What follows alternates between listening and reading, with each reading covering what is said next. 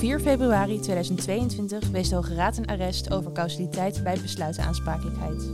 Precies een maand later, op 4 maart 2022, nam de Hoge Raad een prejudiciële beslissing over de genderneutrale geslachtsregistratie voor non-binaire personen. Mijn naam is Julie Reinders en dit is de Leidse Noot.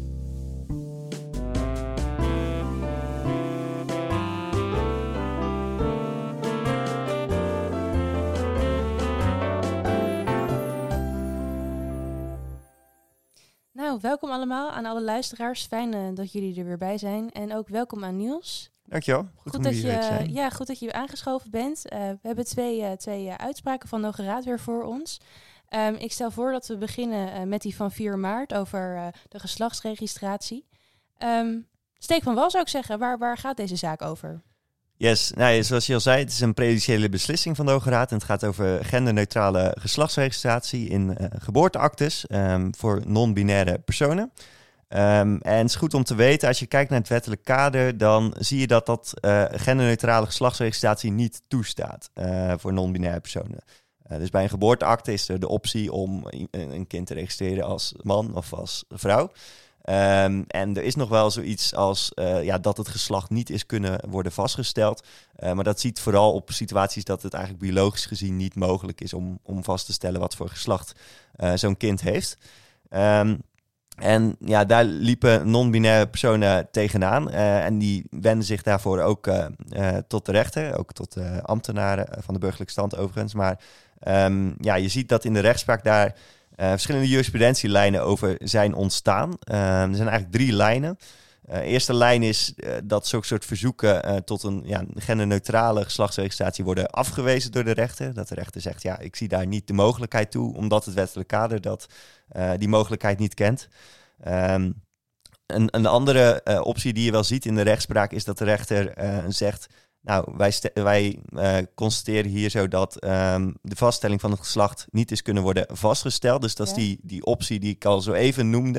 En die pas je dan eigenlijk toe op een situatie waarvoor die niet bedoeld is. Dat zie je ook wel terug in de rechtspraak. En een derde optie is een soort buitenwettelijke optie, zou je kunnen zeggen. Namelijk dat de rechtbank een registratie als X beveelt. Dus dan wordt er een X opgenomen bij de geslachtsregistratie.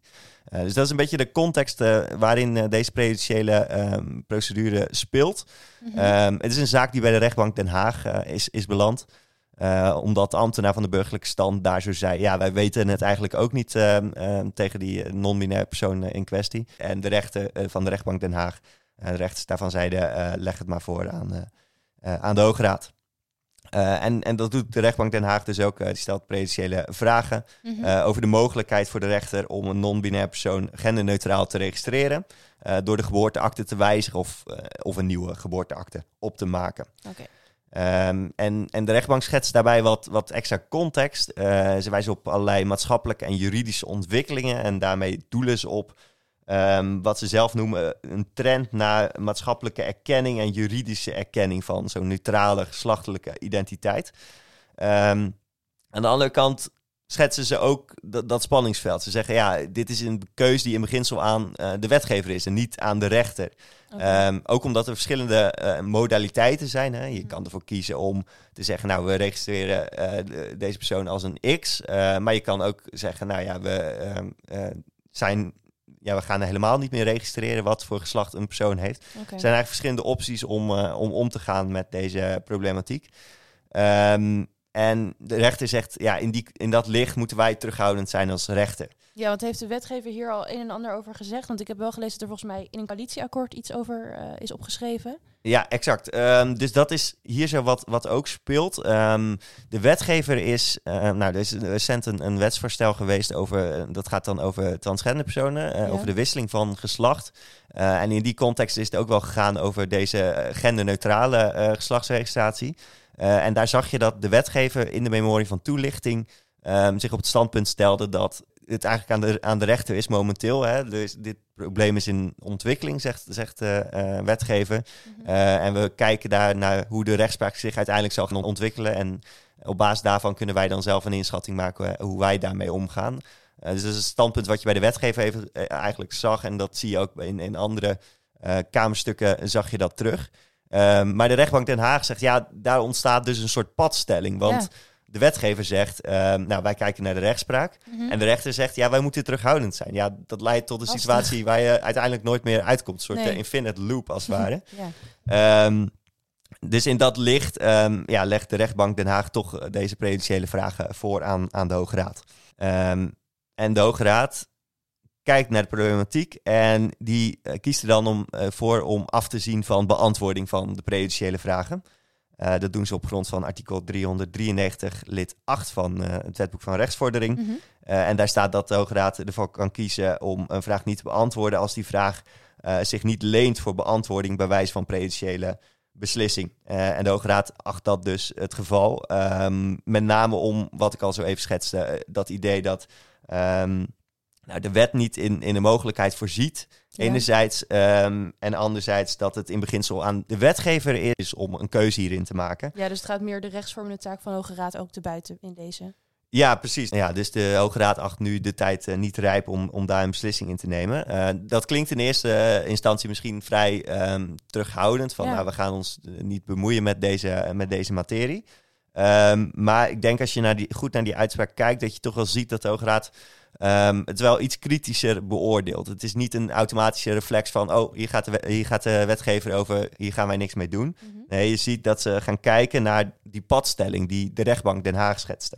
En dan zeggen zij, dat zie je inderdaad wel gebeuren. En dat wordt wel gezegd. Alleen er zijn ook recentere ontwikkelingen. En dan noemen ze een amendement van het Kamerlid van Ginneke van D66. En die had een amendement bij dat wetsvoorstel waar we het zo even over hadden. Had een amendement ingediend waarin stond dat het mogelijk moet worden om zo'n X-registratie te bewerkstelligen buiten de rechter om. Dus daar zie je dat er een amendement over was. En daar is de regering ook mee aan de slag gegaan. In die zin dat ze ook aan de slag zijn gegaan om zienswijzen in te winnen van allerlei organisaties die hierover een mening kunnen hebben, om het zo te zeggen. Ze hebben het voorgelegd voor een zienswijze aan de Vereniging van Nederlandse Gemeenten, de Nederlandse Vereniging voor Burgerzaken, Staatscommissie voor Internationaal Privaatrecht. Dus ze betrekken er veel partijen bij deze beslissingen. Inderdaad. En ze willen het ook nog voorleggen aan de afdeling advisering van de Raad van State.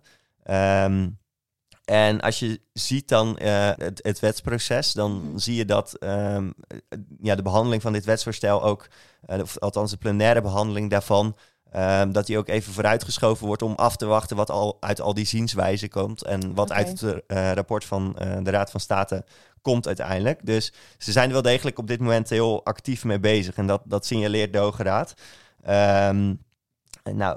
Je zei zelfs al iets over het coalitieakkoord. Als je kijkt naar het coalitieakkoord van Rutte 4, dan zie je ook dat daar opmerking staat over de LHBTI-gemeenschap en het bevorderen van emancipatie daarvan. Mm-hmm. En er wordt ook verwezen naar het regenboogakkoord, wat een soort document is door allerlei belangenorganisaties gemaakt met allerlei maatregelen om op dat gebied stappen te ondernemen. Yeah. Die dit soort genderneutrale geslachtsregistratie bijvoorbeeld mogelijk maakt. Dus daaruit leidt de Hoge Raad af dat die mogelijkheid van genderneutrale geslachtsregistratie hernieuwde aandacht geniet van de wetgever. Dat de wetgever er echt mee bezig is. En daarmee ook dat het standpunt is verlaten dat het wenselijk is om die ontwikkeling in de rechtspraak af te wachten. Wetgeving valt te verwachten, zegt de Hoge Raad. En in dat licht ontkom je eigenlijk aan die padstelling, zou je kunnen zeggen. Ja. En in dat licht overweegt de Hoge Raad dat prejudiciële vragen zich niet lenen voor beantwoording, omdat het op dit moment de rechtsvormende taak van de Hoge Raad te buiten gaat. Ze zeggen er ook wel bij op dit moment dus. Ja. Dus daaruit kan je ook wel afleiden, misschien dat het in de toekomst wel anders zou kunnen zijn op het moment dat dit heel lang blijft liggen uiteindelijk. Precies. En feitenrechters, wat moeten die nu doen als ze zo'n zaak voor zich krijgen? Ja, dat is een goede vraag en dat is ook wel aardig om te zien in deze zaak. De Hoge Raad zegt weliswaar dat hij de prejudiciële vragen niet beantwoordt, maar er zit nog een soort uitsmijter in deze uitspraak, waarin de Hoge Raad toch een soort van antwoord geeft. Maar wel een vrij algemeen antwoord. In die zin dat de Hoge Raad zegt, zolang er geen wettelijke regeling is, moet de rechter maar in elke concrete zaak aan de hand van de aard en inhoud van het verzoek en de verdere omstandigheden van het geval beslissen. Dus het is eigenlijk een soort vrijbrief van, doe maar wat je goed lijkt. Althans, zo vat ik hem op. Wel geven ze nog een iets concretere richting. In die zin dat ze zeggen, ja, je kan ook de beslissing op het verzoek aanhouden. En dan kan je afwachten hoe dat wetgevingsproces zich uiteindelijk zal gaan ontwikkelen. Dus daar lijkt een iets concretere handreiking te zitten aan de feitenrechters. Maar voor de rest is het vrijheid, blijheid, zou ik bijna willen zeggen. In die zin dat lagere rechter maar zelf daarmee aan de slag moet gaan. Precies, ja. Nou, ik ben benieuwd waarmee de wetgever gaat komen binnenkort. We gaan het zien. Yes. Dank. Nou, laten we doorgaan naar het volgende arrest van de Hoge Raad. Die over de causaliteit bij besluitenaansprakelijkheid. Niels, waar ging deze zaak over? Yes, er gebeurt het nodige. En deze zaak is misschien ook wel een illustratie waarom het op de Nederlandse woningmarkt soms zo lang duurt dat daar nieuwe woningen bij komen. Dit is, dat zullen we wel zien bij het feitencomplex. Deze zaak begint in 2006. Dan is er een bedrijf dat een perceel koopt. En het doel met dat perceel is dat er uiteindelijk een appartementencomplex op gerealiseerd zal worden. En in 2007 wordt er dan een procedure gestart tot vrijstelling van een bestemmingsplan te verkrijgen van de gemeente. En wordt er ook een bouwaanvraag ingediend om dat appartementencomplex dan uiteindelijk te gaan realiseren. Alles gaat goed, zo lijkt het. Het college van burgemeesters en wethouders verleent die vrijstelling en verleent ook de bouwvergunning. Maar dan is er een omwonende en die ziet dat appartementencomplex toch niet zo zitten. Mm-hmm. Dus die komt daartegen in bezwaar en later ook in beroep bij de rechtbank. En uiteindelijk ook bij de afdeling bestuursrechtspraak van de Raad van State. In beide instanties, althans bij de rechtbank, wordt dat besluit uiteindelijk vernietigd. De reden daarvoor is dat dit perceel, dat ligt binnen wat wel genoemd wordt de groene hoofdstructuur. Een groene hoofdstructuur is een soort lijst met gebieden, een soort natuurgebieden. Mm-hmm. En in die gebieden mag volgens het provinciale beleid niet zomaar gebouwd worden. Okay. Beschermde gebieden gewoon. Ja, het zijn beschermde natuurgebieden. En dit perceel ligt daar dus binnen, met als gevolg dat appartementcomplex niet gebouwd mag worden. Dat is wat de rechtbank oordeelt, die vernietigt dat besluit op bezwaar. Ja. In hoger beroep bij de afdeling bestuursrechtspraak wordt die uitspraak in stand gelaten. Dus de afdeling vindt dat de rechtbank dat terecht heeft vernietigd. Mm-hmm. Dus we zitten met een vernietigd besluit op bezwaar. Nou, is even goed om te realiseren. Dat betekent nog niet dat het primaire besluit ook vernietigd is. Ja, en dat primaire besluit was de verlening van de initiële bouwvergunning. Ja, precies. Okay. Maar wat je wel ziet is dat het college dan een jaar later dat primaire besluit gaat herroepen. En uiteindelijk geldt dat besluit in zekere zin niet meer. Wat er dan wel gebeurt is dat de gemeente naar provinciale staten stapt. En samen gaan zij kijken naar die groene hoofdstructuur. Dat heet inmiddels de ecologische hoofdstructuur. Een naamswijziging, maar het gaat nog steeds om hetzelfde. Mm-hmm. En dan komen ze er eigenlijk beide achter dat er een foutje zat in die regelgeving daarover. In die verordening die daaraan te grondslag ligt op basis waarvan dit perceel binnen die groene hoofdstructuur ligt. En dat foutje is dat gebied er eigenlijk buiten zou moeten liggen. Het was helemaal niet de bedoeling dat gebied in die groene hoofdstructuur ligt. Foutje bedankt, om het zo te zeggen. Wat er dan wel gebeurt is dat de provinciale staten van Noord-Brabant gaat dat dan om. Die herzien dan die verordening met als gevolg dat gebied niet meer, of dat perceel niet meer in die groene hoofdstructuur ligt. Okay. En vanaf dat moment wordt het dus mogelijk om alsnog die vrijstelling te verlenen en ook die bouwvergunning te verlenen. En in welk jaar zitten we dan ongeveer? Ja, dit gebeurt in 2012. In 2012 wordt dan die verordening herzien. Ja. Met als gevolg dat gebied niet meer, of dat perceel niet meer in die groene hoofdstructuur ligt. En in 2013 verleent het college dan alsnog datzelfde besluit. Okay. Die bouwvergunning wordt gegeven. En vanaf dat moment kan er dus gaan gebouwd worden in die zin dat nadat het onherroepelijk is geworden. Maar goed, dat gaat goed. Er wordt nog wel tegenop gekomen, maar dat beroep wordt uiteindelijk ook weer ingetrokken. En vanaf dat moment is het besluit onherroepelijk. En dan is de vraag, die vertraging die is opgelopen, hè? Die schade daarvan. Kan je die nou vergoed krijgen van, in dit geval van de gemeente Waalre, het college van BMW... had daar natuurlijk, die besluitvorming was verantwoordelijk voor die besluitvorming, had daar kennelijk fouten gemaakt. Ja. Kan je die vertragingsschade vergoed krijgen? Dat is de vraag die hier zo speelt. Er zit nog één complicatie in, is dat die partij, dat bedrijf had inmiddels het perceel grond met de bouwplannen, et cetera, hadden ze overgedragen aan een andere partij. Maar daarbij hadden ze wel bedongen dat ze die schadevergoedingsvordering op de gemeente, dat ze die zelf zouden houden. Dus vandaar dat nog steeds dit bedrijf is wat procedeert tegen de gemeente in dit geval. Dus dat is het feitencomplex. Er gebeurt best wel veel dus. Maar goed, de kern is dus dat er vertragingsschade wordt gevorderd vanwege die verstreken tijd in de tussentijd. Ja, dus er zijn een paar jaar inderdaad overheen gegaan. Ja, en dat appartementencomplex staat er nog steeds niet na die paar jaar. Daar zo gaat het bedrijf naar de rechtbank. De rechtbank veroordeelt uiteindelijk de gemeente tot betaling van bijna €240.000. Het Hof ziet dat anders. En het Hof wijst de vordering af. En dat heeft alles te maken met het kausaal verband. Het Hof zegt, de gemeente handelde hier zowel toerekenbaar onrechtmatig, maar het kausaal verband ontbreekt. En dat heeft te maken met de causaliteitsmaatstaf die de Hoge Raad in het verleden heeft geformuleerd. Namelijk dat je moet gaan kijken welk besluit zou het bestuursorgaan hebben genomen als ze wel hadden beslist op dat moment conform het wettelijk stelsel. Mm-hmm. En het Hof zegt, als we dan kijken naar 2008, het moment van de vergunningverlening, dan moet je zeggen, als het bestuursorgaan, als de gemeente wel had gehandeld conform het wettelijk stelsel, dan had die vergunning alsnog niet verleend kunnen worden. Nee, precies. Want dan lag het in die hoofdstructuur, in die groene hoofdstructuur. Mm-hmm. Dus het was dan onrechtmatig geweest. Dus op dat moment heb je eigenlijk nog nergens recht op. Nee, oké. Dus het kausaal verband ontbreekt dan in dat geval? Ja, en dan gaat het Hof nog verder kijken. En gaat het Hof kijken, vanaf wanneer was het dan wel mogelijk geweest om rechtmatig een bouwvergunning te verlenen? Nou, dan zegt het Hof, dat is vanaf 2012. Want in 2012 is die verordening gewijzigd als gevolg waarvan dat gebied of dat perceel niet meer in de groene hoofdstructuur ligt. En vanaf dat moment moet je gaan kijken, heeft de gemeente voortvarend genoeg gehandeld? En dan zegt het Hof, de gemeente heeft voortvarend genoeg gehandeld, want in 2013 is al die vergunning uiteindelijk verleend.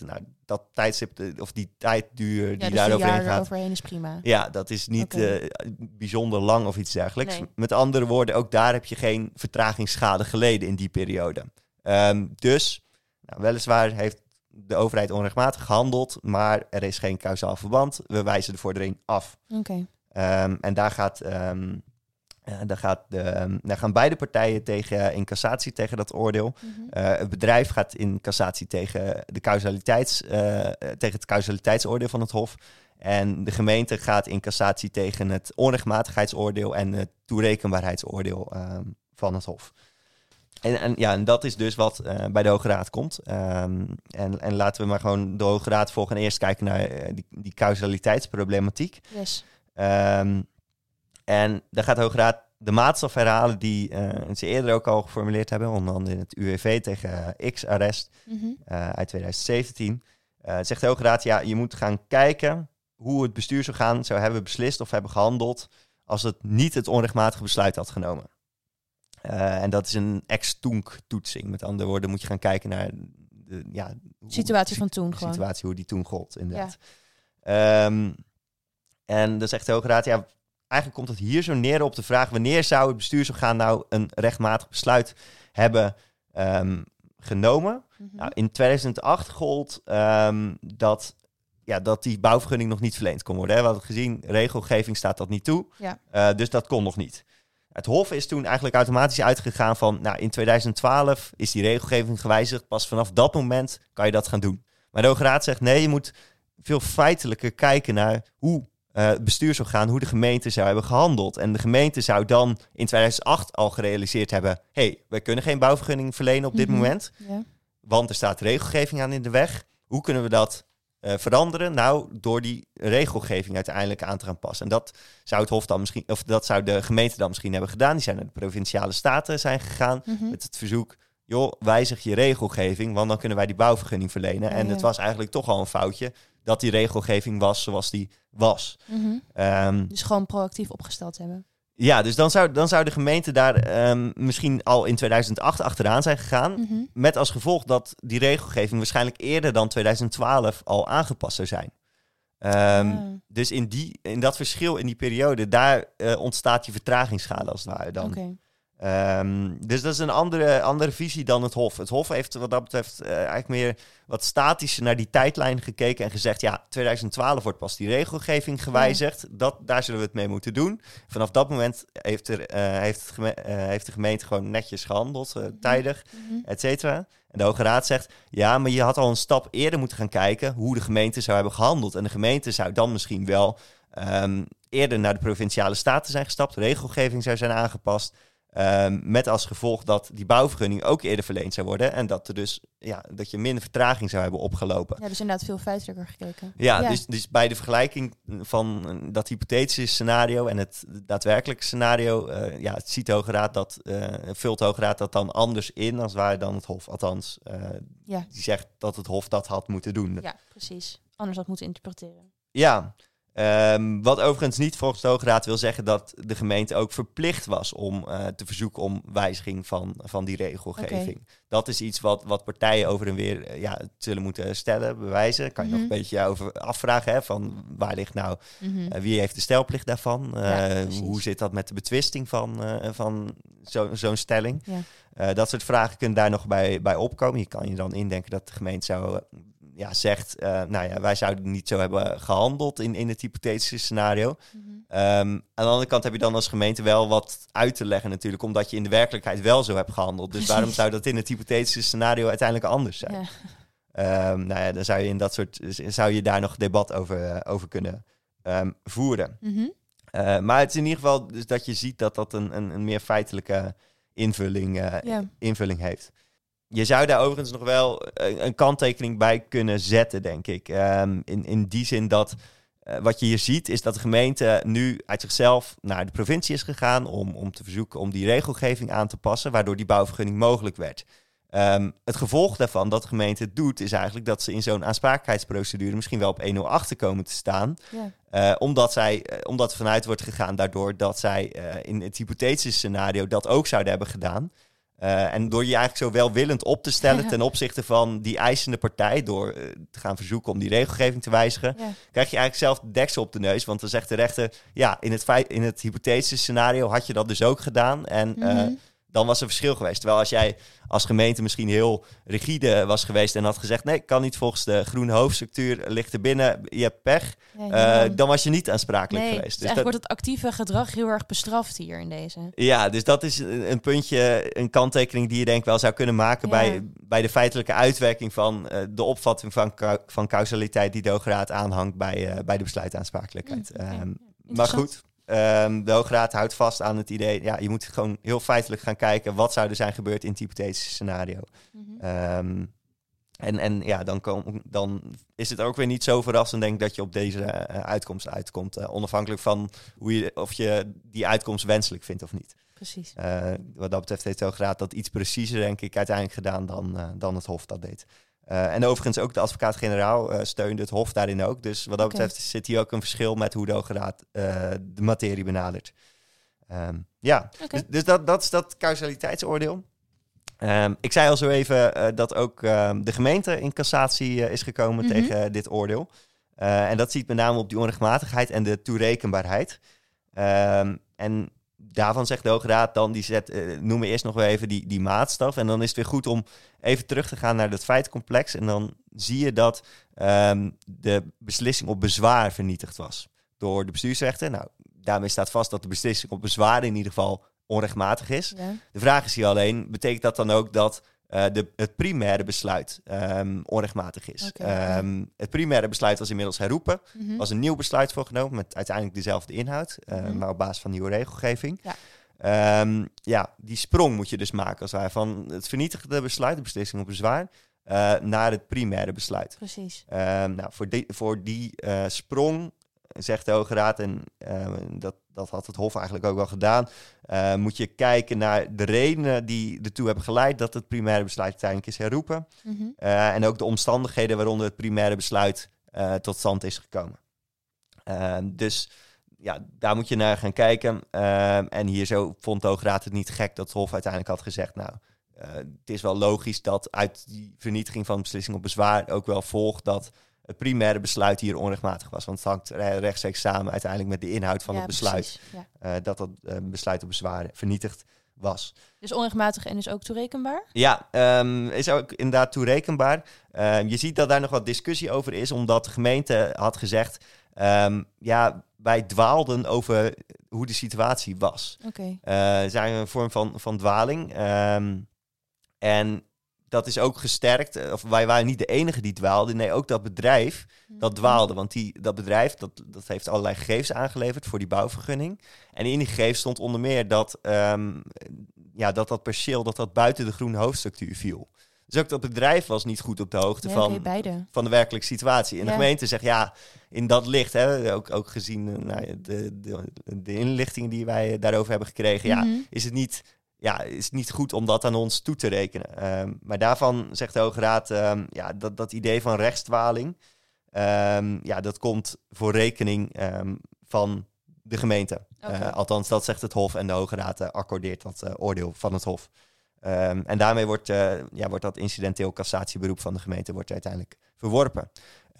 En zijn wij weer ietsje wijzer in het gebied, in het mijnenveld zou ik bijna zeggen, van de besluitaansprakelijkheid. Nou, super. Dankjewel Niels. Ook voor het uitleggen van de andere uitspraak. We zijn inderdaad een stukje wijs geworden. Dank en ik hoop dat je snel weer aanschrijft. Yes, graag gedaan. Tot de volgende keer. Joep.